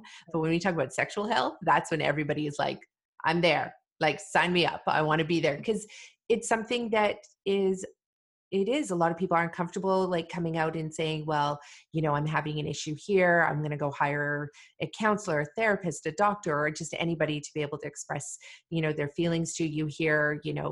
I know you'll hear somebody say, oh, like one girlfriend will be like, I orgasm like so easily, like at the drop of a hat. And then meanwhile, there's another woman hearing, oh, well, that doesn't happen to me, so there's something wrong with me. And it's, there's a whole spectrum, and there's nothing wrong with anything of where we're at. But we do have to start talking about, just like Jocelyn Elders came out and started talking about it, just like you're chatting about it. Kim Anami, I mentioned her to you. She was my business coach, who's now the Vagina Weight Lifter together. And, you know, she talks about it, and everybody has their own perspective on it. And it's important to learn as much as you can about it. We have this one life, and it's such a beautiful topic, and there's so much joy, just like there's joy in taking the best poo of your life, right? There's just like, no, there is. Like, I seriously almost have orgasms when, you know, I have the best bowel movements. They're amazing. And if you don't have bowel movements like that, please call me, because we need to work on your digestion. Okay. Right. There's the plug for her. Yes. Absolutely. Yeah, So, it's such an important topic, and that's why I said I want to talk to Oprah and Ellen, because I think the misunderstanding is that we talk about it as if it's this other thing than our natural drive. And right. there's this belief that procreation is a natural drive. We understand that, but we don't seem to understand that that sexual pleasure is part of that drive, and that we are still allowed to have that part of the drive if we aren't going to have the procreation. um, Yeah. and it's certainly not every time. Like, thank God we don't have to have a baby every time we, you know. Woo. Yeah. But like, the way it helps people just get through their daily life, it's a normal part of your health. And if you're not getting it, and you know, I live in Whistler, as you know, so I see a lot of young people who are here for their season to work and so on. They're getting drunk or high and going to the bar and getting laid, and they come to see me because I got to tell them they got, you know, gonorrhea or whatever. And they're so scared to hear what I have to say, but they always like hug me, and they're so happy at the end, because basically what I'll say is, look, you're just really lucky that this is the one you got, because it's 100% treatable with this little set of pills. And what it's telling you is that you got to be a little bit careful, because there's other things that are less easy to treat, including pregnancy. And really, that you got to rethink what you're thinking about sex, because Mhm. if you're out there like responding to other people's needs for intercourse, or what you think is your need for intercourse, when what your need really is a little dose of dopamine up here that you can provide for yourself at home with zero risk of procreation, zero risk of unwanted pregnancy, zero risk of wanted pregnancy. So obviously you need to have intercourse if you actually want a baby, or you Yep. need tapes or whatever else. um, and zero risk of STDs, but also that it teaches you like just how much love and care and sexiness you can have for yourself, and just to be able to say, like, I am hot and I deserve to get off, and I'm going to do that to me, because nobody else can give it to me as good, and it should be that Yeah. nobody else can give it to you as good, or you should go back and practice some more. And I'll say, make sure you're doing it at least 20 times, you know, just a random number, but like, I'm just trying to keep them at home for a minute. You know, do it at least 20 times until you really know what turns you on and what doesn't, so that you can really tell them, because there ain't no one who should be putting their penis inside you until you have come, because the chances of you coming once their penis is inside has gone very close to zero. So Yeah. really, the people with the clitorises should be coming before the people with the penises, if we want every one of those people. That's my gender free version. Yeah, I love it. I love that was perfect. um, and I, you know, I'm very involved in the queer community, so that it's super important to be able to talk that way, but that it's so important for people of all genders to reach that orgasm. And we know that intercourse is like 99.9% sure for people with penises, and very close to about 18% in a lifetime, which means 18% of women report that from intercourse alone they sometimes can reach orgasm. Like this, these are very bad stats. Wow. You, all you have to do is take your self-love skills into the bedroom, put your hand down there yourself. Nobody else should be driving your steering wheel. You know what's going on. You know how to get it there. You know that she wants it exactly how she wants it, exactly where she wants it, and exactly when she wants it. So she's not gonna, she doesn't want someone else to be going at a rhythm that isn't correct. Totally. Your mind's going to stop you. So you learn your own rhythm, and you do it yourself while you're having intercourse. Free your partner's hands for your breasts or your face or whatever else they could be using it for. And and use your own hands on yourself or a vibrator or whatever makes it work for you, so that you're having orgasm preferably before the penis comes in, or while the or you're so close to coming, then you have the penetration during that, because we all know how long that's going to last. It's not their fault. It's not called premature ejaculation, because if you're already on your second or third orgasm by the time they put their penis inside, is that premature ejaculation? It doesn't matter if they last 2 seconds. You're already coming, right? Right. It's only premature if you're not going to get there because of that. And I just want to touch on the vaginal orgasm thing, because I'm very concerned about it, as many feminist scientists and doctors are. It was kind of discussed as a way to reinvent intercourse as the primary and only form of sexuality, and gave women the goal that they're supposed to have some kind of vaginal orgasm, to be a full-fledged woman. Yeah.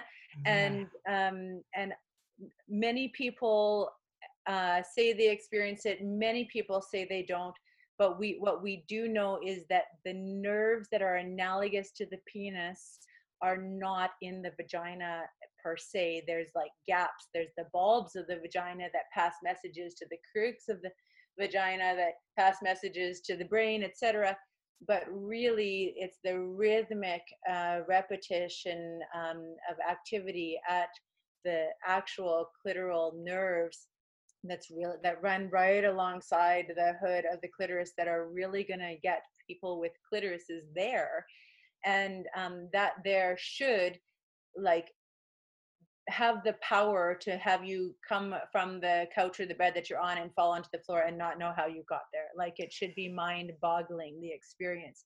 And if it isn't, then it possibly is that you aren't actually having the kind of orgasms that's giving you the dopamine at the brain that makes you go like, whoa, what just happened to me? That Right. feeling should come. And the one thing we know is that both the clitoris and the penis have a very specific rhythm during orgasm of zero point 0.8 seconds repeated rhythmic contractions, and those are the ones that are going to start the cascade for the neurotransmitters in the brain. So don't let anyone tell you that you're supposed to come like the Hollywood girls. And please, Hollywood, Ugh, please, actresses, refuse that scene. Say, I will do this scene if you let me put my hand down there, or his.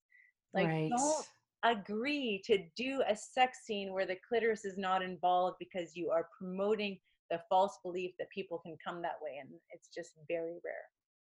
Yeah, and if you just can imagine that, for people who are listening and for all the people who could have ever listened to this, that if they had known this, their relationships could be so much different. Number one, communication would be outstanding, right? Like women, men, all genders would be saying, this is how I want it. This is what I want. Yes. This is what I want you to do. And if you can do that in the bedroom, then you can do that outside of the bedroom. Like, honey, quit throwing your socks beside the hamper. Like, we have to be able to communicate and say what it is that we desire, what it is that we need, what it is that we love. And if you can't do that, right, then, how healthy is your relationship? So, I mean, it really is a good testament to the health of your relationship that you can tell your partner what it is that you want in the bedroom, or the bathroom, or wherever you And decide. and the health of your one night stand. I mean, if all you're Or going to have one, is one night exactly. stand, communicate about it. Totally. No, no, no, no, no, that ain't going inside. I am nowhere near close enough for you to be able to manifest, unless you've got some miracle Mantak Chia multiple orgasmal penis. I'd be very surprised. And Yeah. we're not going there yet.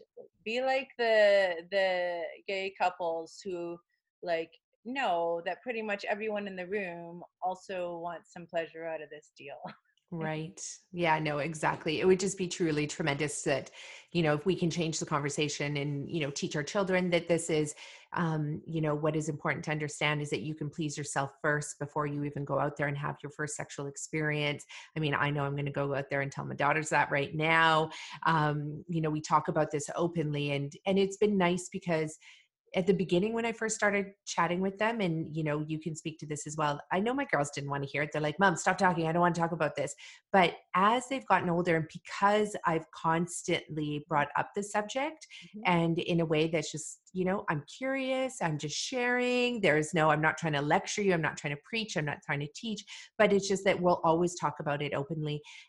Even just, when when the girls were little and they were showering and they would feel the shower head for the first time, and just to be like, does that feel good? Okay, not make a big deal out of it, but just to be able to not condemn any of it. And then what it's done in our relationships is that my girls now tell me like all sorts of things, which is sometimes a little too much. I'm like, I don't need to know, as they're, my oldest has a boyfriend now, and it's great because she's like, we can have these really intense discussions, and they're healthy and they're good. And I hope that we continue to have that, because it's so important that, and we talk about it in front of, their dad as well, like my husband, because they have to know that it's okay. It doesn't have to just be private talk, All and just parents need to amongst get involved. all parents need to, right? Because there's also these different perspectives, and everybody can be learning all at the same time as well.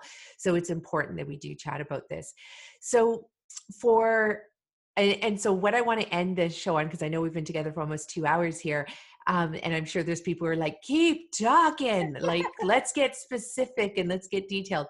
But I love the point that you brought up about how can we use COVID isolation to revolutionize our sex life. And so this is awesome, because I'm sure nobody's done a podcast anywhere on this. So this is going to be the first. So let's talk about that. Yes, yes. Some of my posts have been about that. You know, I have to look at the bright side of things, and I have to find ways. And obviously, I'm a proponent of the human body meeting all of its needs. And people have been in isolation, and I've seen people posting about craving other people, et cetera, et cetera.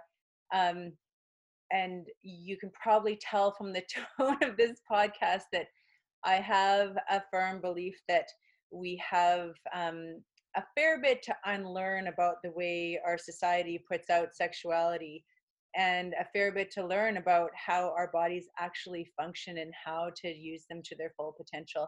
And just like I would tell those teenagers that are coming in for the um, the STD check and having to get a little bit of bad news from me, that it's an opportunity to remind ourselves that actually there is a way to make love to other people that involves making love to yourself and involves self-love and complete respect, and something that Mm, you're not going to go home and regret, and something that's going to keep a relationship alive and loving and well for a really long time with one or several people, or however you want to do this. I don't care.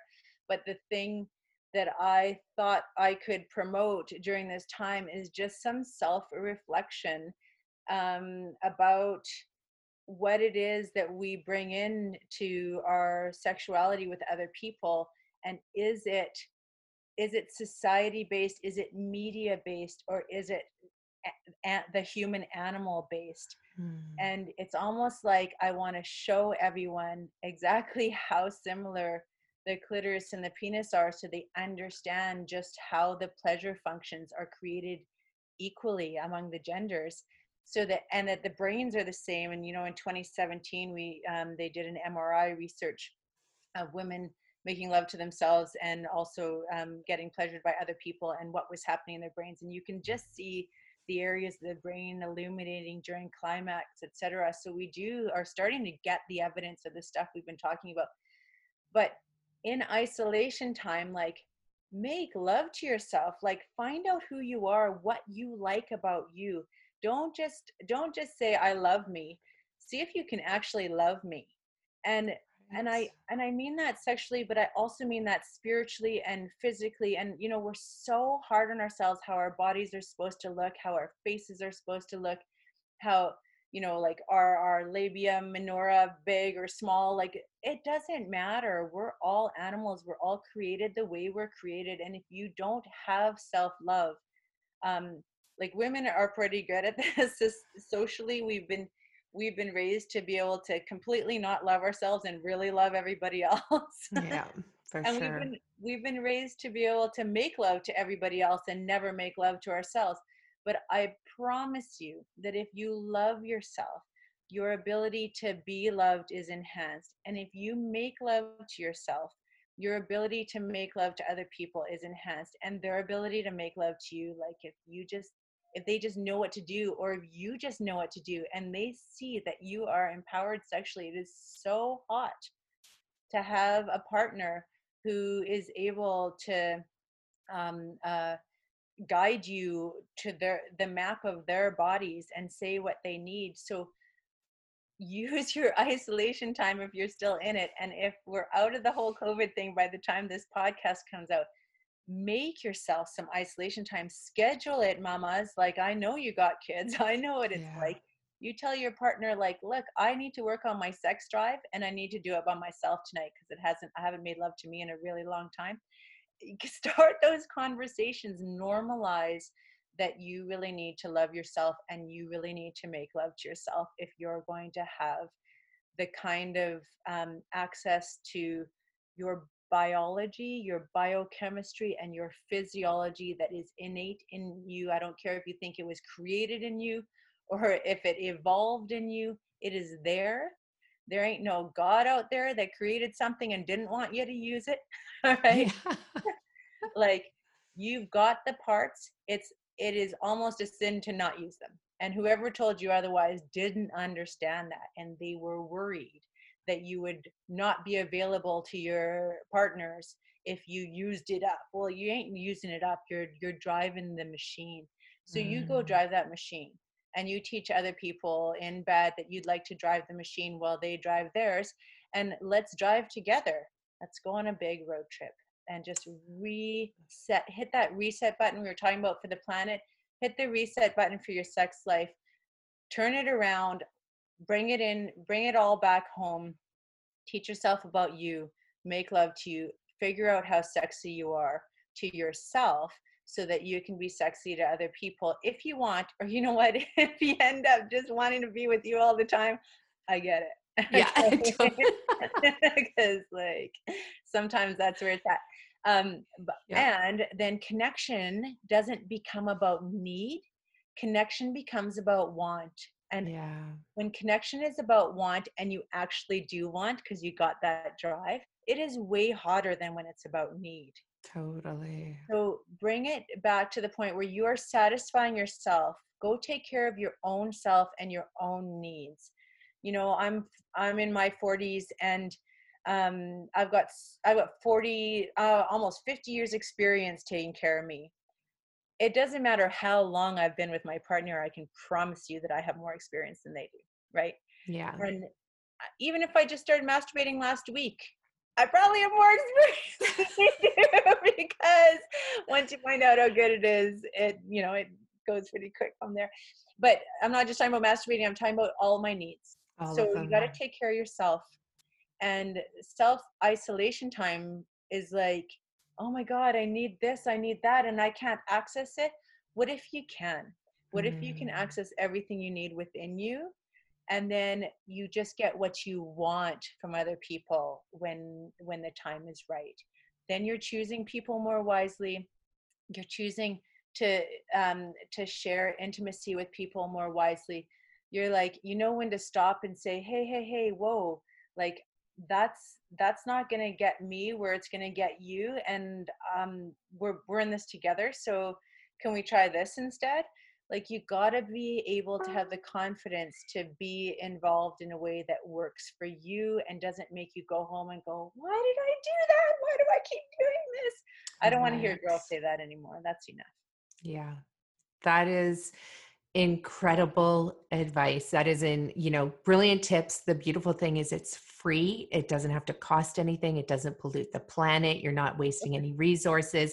It literally is just time with yourself. And so, it's an amazing way to wrap it up, because through COVID, we've seen all of the different ways that you can, support yourself through it. So there's, a lot of people are returning to meditation, gardening, cooking, eating well, exercising. And this really is the way to tie it all in together. It's that, making love to yourself. And we need to share that with more people. So we're going to have you back on the show again, Dr. Teresa Wood. It Talk has about been, how to make love to yourself. and well, that is Exactly. literally Oh, it's that. something. Yeah, because I'm sure I'm leaving everybody hanging right now. They're like, okay, well, how do I do it? How do I do it? Yeah. Like, Or I tried and it doesn't work, or totally. And I have so those fantasies she's talking about and they block me, and yeah.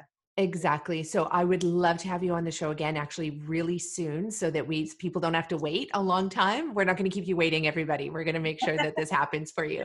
And I want to know too, like I'll just leave everyone with this in their mind.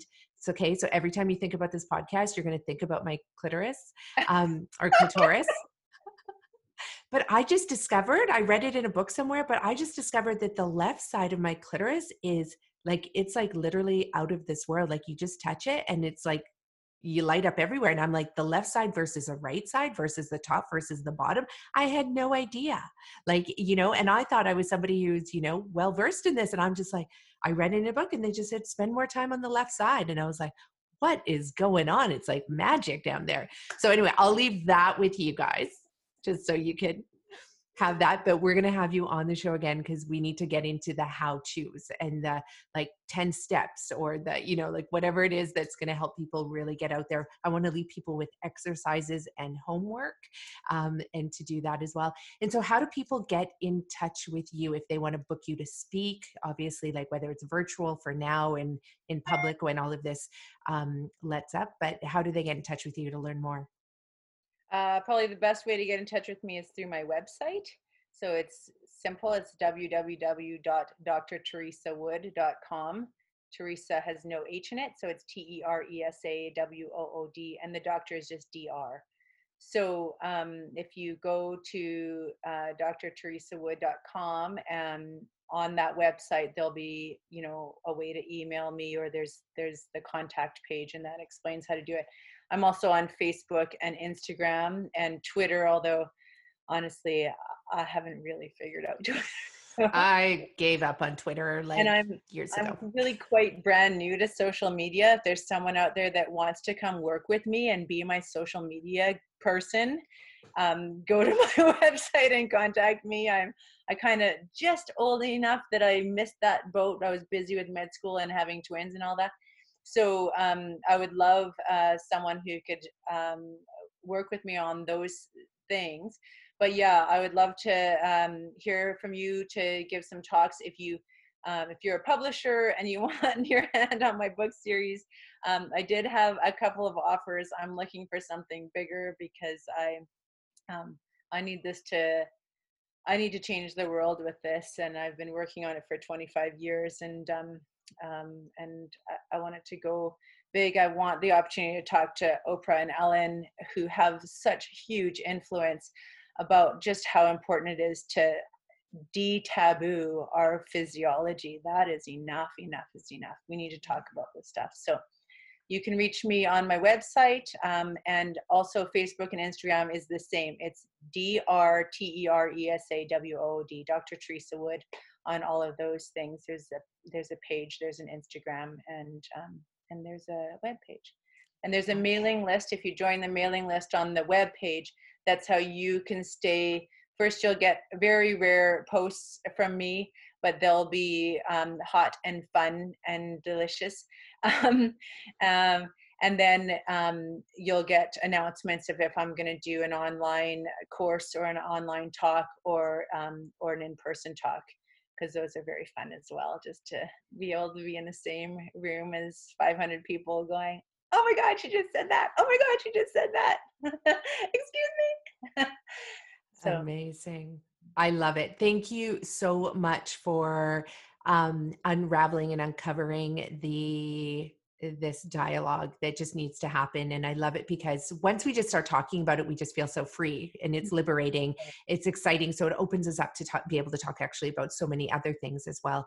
So I love that you have done that for our audience. And I have a suggestion for all of our listeners. So in addition to sharing the podcast with others, especially all your friends out there that you know need to hear this, I have a suggestion for you, and that's to actually just go and DM, that's direct message, Oprah and Ellen and any other, people that inspire you, and just tell them about, Dr. Teresa Wood. Just be like, there's a woman you need to have on your show. And that's how these things happen. We just have to introduce these people to these celebrities, these influencers out there, because this topic, especially, and I've never said this on our podcast before, like to go DM our guests, even though you can.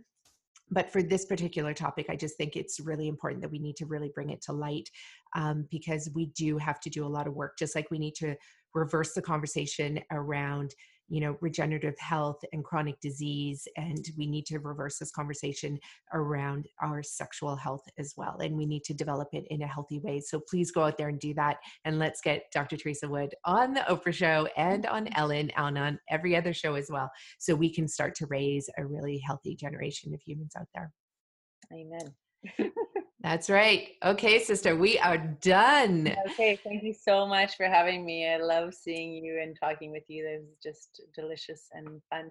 And everyone out there, try not to think about Nicolette's clitoris the whole time you're making love to yourself. But if it comes in, well, you can't help it now. It'll be fun. I promise. Oh my gosh, good. Welcome back.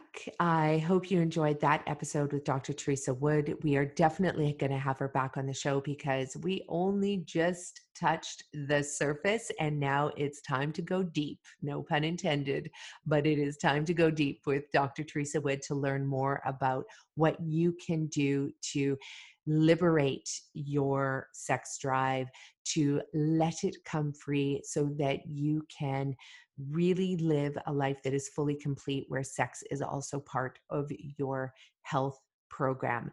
So please share this podcast with others. Share all of our episodes that you loved. Write to us and let us know who you'd like for us to have on the show, who we can interview. And if you have a healing hero story where you have used food as medicine to free yourself from your chronic degenerative disease, we want to showcase you and your story and learn about everything that you did to take your health into your own hands, turn your health around so you can reclaim your life.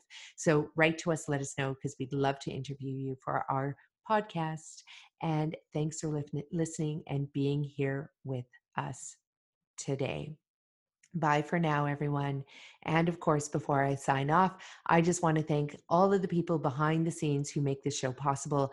That is Becky, who is doing all of our editing and show notes, getting it up on our website, posting it live on iTunes and Spotify and all the different areas where you can listen to this show. I also want to thank our team behind the scenes. We have Pierre, my beautiful husband, who runs our cafes and makes it possible for me to do this show. Mary Lynn Tremblay, who runs our retreat center and manages our organic garden on our farmland here in Pemberton, BC, where we host retreats. And if you ever want to do a retreat with us, we do private retreats, large group retreats. And right now we're limiting it to groups of 6 and under. So if you want to organize a retreat, write to us and we can make that happen for you. And in the meantime, I want everybody to stay well, eat well, and do well. Thanks for being here. Bye-bye.